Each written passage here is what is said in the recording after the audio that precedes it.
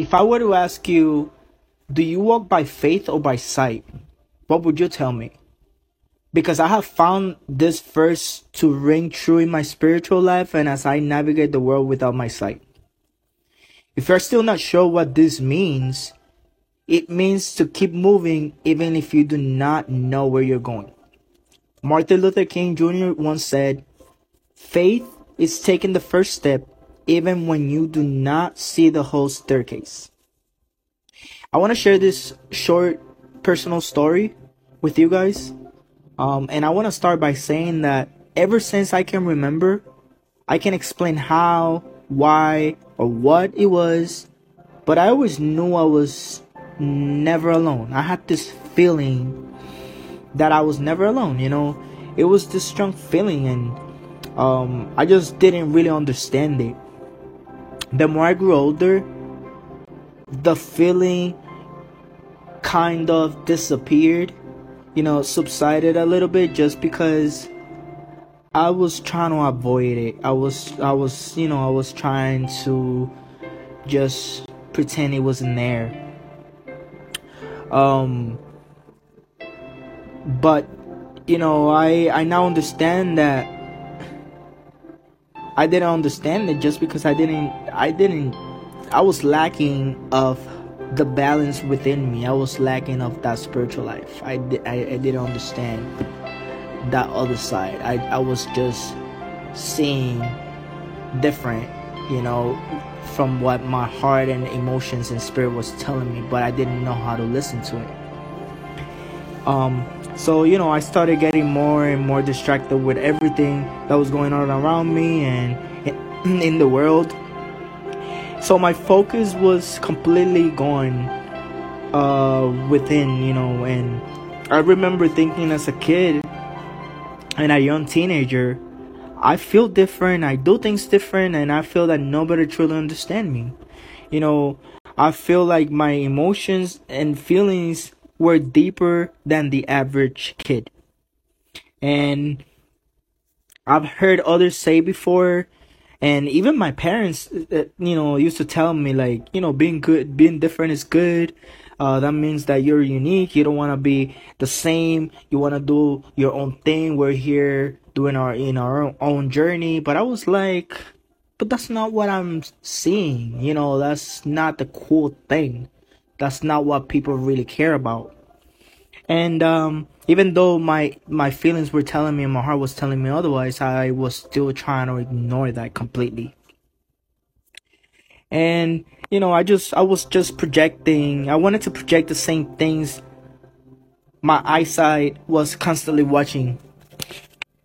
I feel like my sight was planting the seed of how life should have been true, should be, how true happiness is, how being living in this world should be.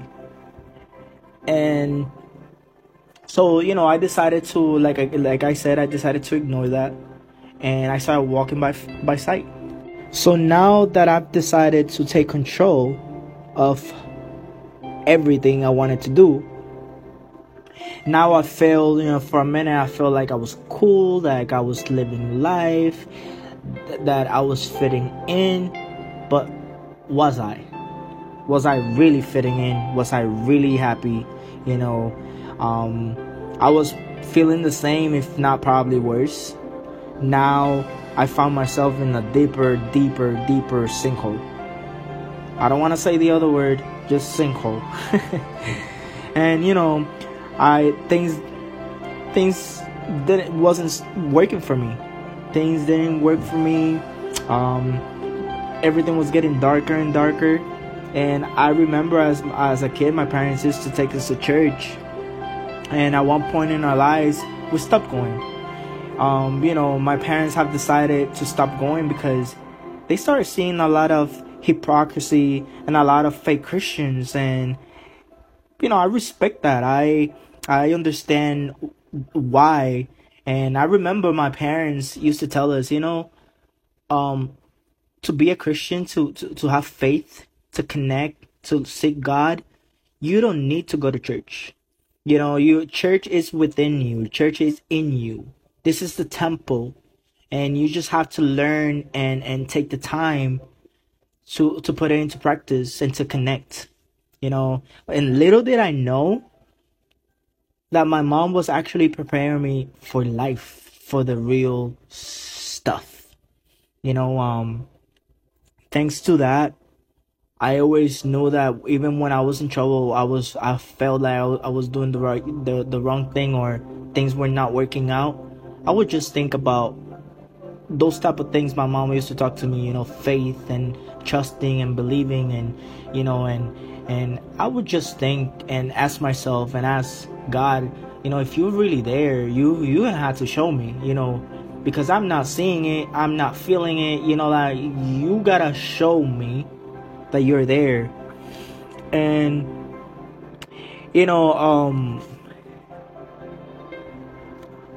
now this Corinthians verse was ringing really loud.